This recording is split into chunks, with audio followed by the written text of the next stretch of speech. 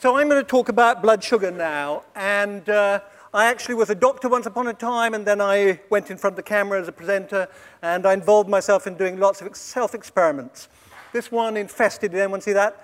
I'm in Kenya, and I'm about to swallow some tapeworms here. And 8 weeks later, I swallowed a pill camera, and this is what I saw, actually in a Chinese restaurant. There it is. I had triplets. Now, I'm actually best known, obviously, for the 5-2 diet, which is about intermittent fasting. And it's really very simple. You cut your calories to a quarter, 600 calories roughly. You do it twice a week. I chose Mondays and Thursdays, at least in part because the Prophet Muhammad also did, and I thought I would get the Muslim vote on it. Now, does it work? That was me before. That's me now. There's no doubt. Now, I'm actually not going to talk about the 5-2 diet, though I may allude to it again in a moment. I'm actually going to talk about blood sugar, which is described as the greatest health threat of our times, and it is indeed. Now, I wonder how many people have actually had their blood sugars tested in the last 6 months? Okay? And how were you? Were you okay? So, does anyone know if a figure of 5.7 millimoles per liter, is that good or bad? Fasting blood glucose. Anyone know? Sorry? It's pretty bad. It's kind of higher end of normal if you're a Brit, and it's pre-diabetic if you're an American. So there's different figures. And the problem is, obviously, it leads to diabetes. And the biggest problem with sugar in your blood is we need it to fuel it. We need it for our brains. But when it's in your blood, what it does is it binds to the walls of the arteries. It also binds to the collagen in your face. And if you have high blood sugar, it will make you look older, but it will also bugger up your arteries, and that has terrible consequences. So it doubles your risk of dementia.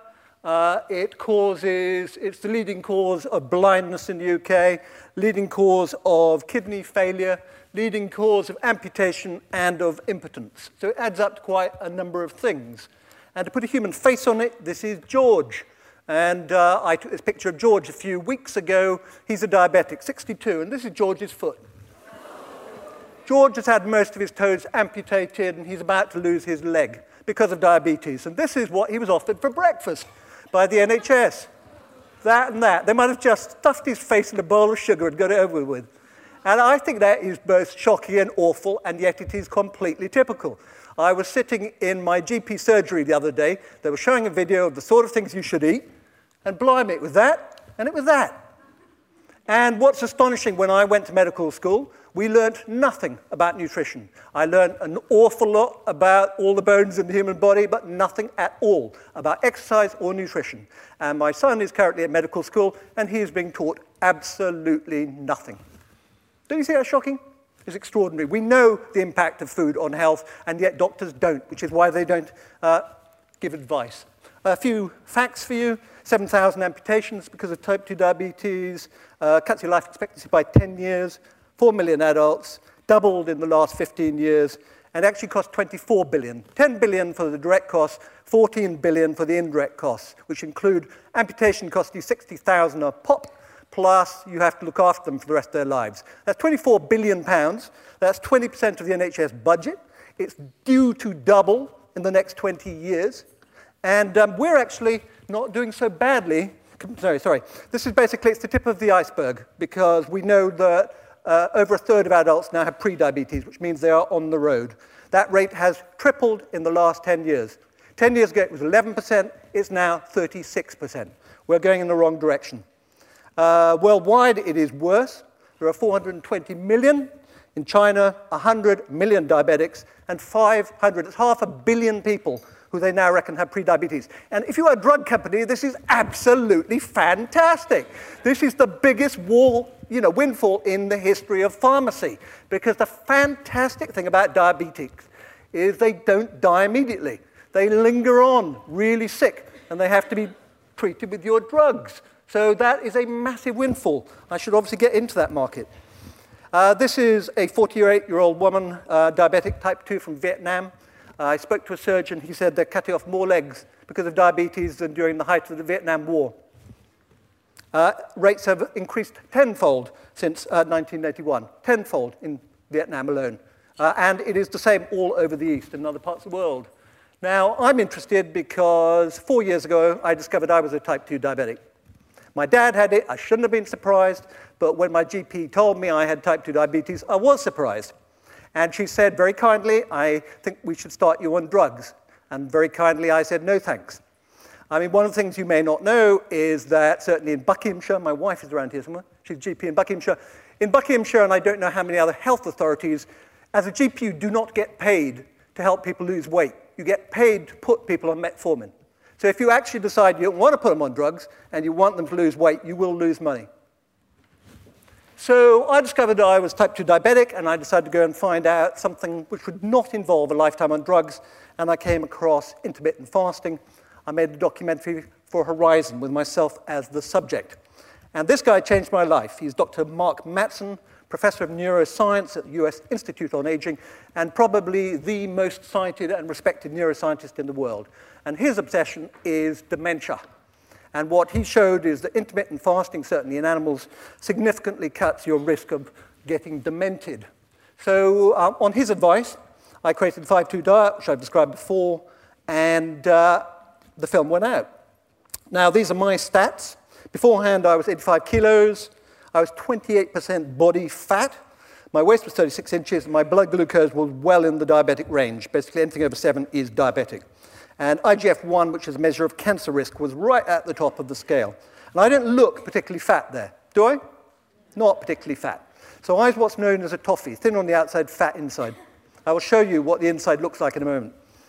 And this was after. So basically, I shed around 9 kilos in 12 weeks by doing intermittent fasting. Body fat went down 21%. What was best of all is my blood glucose went straight back into the normal range, and it has stayed there for the last 4 years. Plus, my cancer risk halved. It went down right to the bottom of the scale rather than the top. So naturally, I wrote a diet book. And a lot of people sent me selfies afterwards, showing how well they'd done on it. Here's Alex from Scotland. And George from London. And I'm very pleased with George, because every time he gets interviewed, he talks about the 5-2 diet, and I sell a few more books. But I wasn't that interested in diabetes when I was making that film, paradoxically, although I was myself a diabetic. But I spent the last 3 years looking into it, and I must admit I'm sort of shocked and surprised. Okay, blame. It's always good to blame. So who is to blame? Well, sugar is a fairly obvious candidate, isn't it? Anyone know what happened in 1850? Why did the Brits suddenly start consuming sugar like it was going out of fashion in 1850? Because Gladstone took the tax off sugar. That's what happened in 1850. And you see a couple of other blips, which are the First and Second World War. And now we are consuming it, almost our own body weight in sugar every year. And not surprisingly, rates of diabetes also went up exactly in parallel with sugar consumption. And in my lifetime, rates of diabetes in the UK have gone up from 1% to 8% of the population. So they have increased nearly tenfold, and I'm not that old. So, yes, children are consuming their own body weight in sugar, and probably more. And we know who the villains are, don't we? Good old Coca-Cola. They account for about 40% of sugar consumption by kids. Well, not Coca-Cola fizzy drink, sorry, I should have said. And cornflakes and Dr. John Kellogg. You familiar with Dr. John Kellogg? This is a story I enjoy. Dr. John Kellogg invented cornflakes because he wanted to stop this disease. Basically, it causes cancer of the womb, urinary diseases, nocturnal emissions, impotence, epilepsy. It can lead to death. The victim literally dies by his own hand. What's he talking about? Masturbation, exactly. That's why Kellogg cornflakes were invented, because he wanted to stop boys masturbating. True fact. And he actually suggested circumcision for boys and for girls if they were ever caught masturbating. And at the time, basically, the great American public, if you were rich, you ate eggs and you ate bacon, and if you were poor, you ate porridge. So Kellogg decided to change that. And he was very successful. And we now know what happened. And it is a magic thing about marketing that we have somehow become, we have decided it's a good idea to feed our kids on a food which is 40% sugar. Another villain, I'm afraid, this is Ansel Keys. Have you heard of him? He's the guy who basically changed our entire diet. So he was a physiologist back in the 1950s. He converted the Americans to the idea of the low-fat diet. And that changed the world. Because what happened when people went low-fat, they basically stopped eating butter, they stopped drinking cream, and instead they ate horrible low-carby stuff instead. He also basically demonized eggs because of cholesterol, whereas we now know eggs are incredibly healthy, and there was never, ever any risk that if you ate eggs, it would be bad for you. So there's a villain. But every story needs a hero. And my story has a hero, and it's this guy, who is Professor Roy Taylor, who is Professor of Medicine and Metabolism at Newcastle University. And he's my hero because he worked out what causes type 2 diabetes and how to reverse it. And it is regarded as an incurable disease, but he has shown it is curable.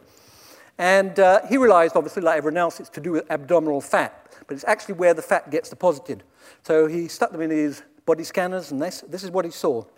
That white stuff is all fat. That is actually me.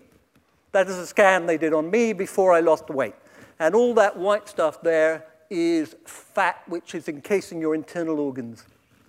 And that is what leads to type 2 diabetes and problems with blood sugar control. Because what it does is it saturates your liver and your pancreas. And when those two stop talking to each other, your blood sugars go a bit crazy. And what Taylor also showed was that if he put his patients on an 800-calorie diet for 8 weeks, then he could reverse it in the vast majority of cases. And the vast majority of patients who went to take part in the trials were told by their doctor it would never work. They would never stick to it, it would never work. This was absolute fantasy. They were wasting their time. But Taylor persisted, and he showed the average weight loss in 8 weeks of 15 kilos.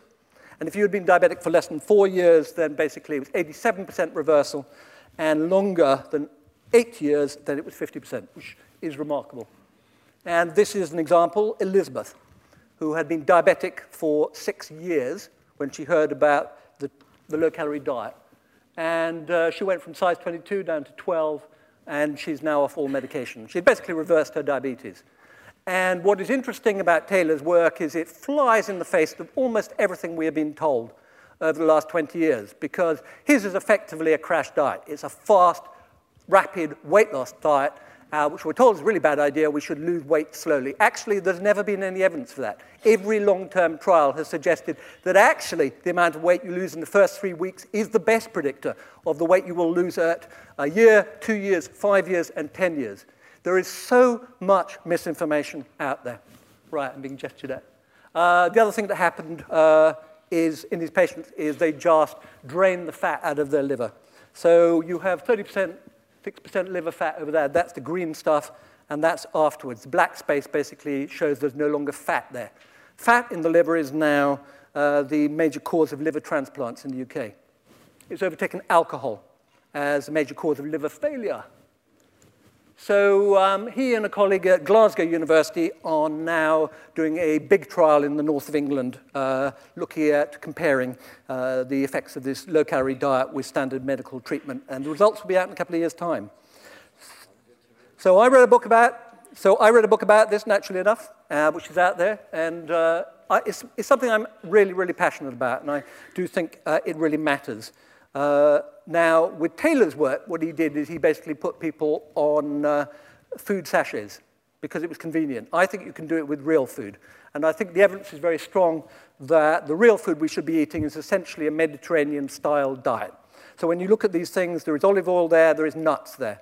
The low-fat diet has been tested to death. It does not bloody work. People do not stick to it.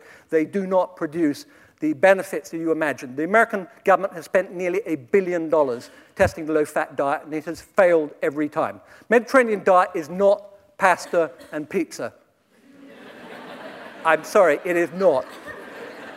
It is olive oil, it is fish, it is things like that. It is also red wine, because contrary to what you might be led to expect by recent government announcement, there is actually very good evidence that moderate quantities of red wine are good for you. And that's indeed what the only proper randomized controlled trial, they actually got a group of people and they asked them to drink either red wine, white wine, or water. These were non-drinkers. And they followed them for 2 years. They had to drink 1 glass of wine or 1 glass of water. They randomly allocated. And what they found at the end of that time was the people who got the most benefit were the red wine drinkers, followed by the white wine drinkers, followed by the water drinkers. So I combine it basically because exercise is a hugely important element. This is me doing something called HIT. I did a program called Truth About Exercise. Have you ever seen that? It was Horizon basically looking at how you can get most of the benefits of exercise from about 3 minutes a week. Basically, 3 minutes of intense pushing yourself is an awful lot better than half an hour of sort of gentle meandering. And the other thing you need to do is you need to do muscle building, because that is absolutely critical, because after the age of 40-odd, you start to lose about 1% of your muscle every year.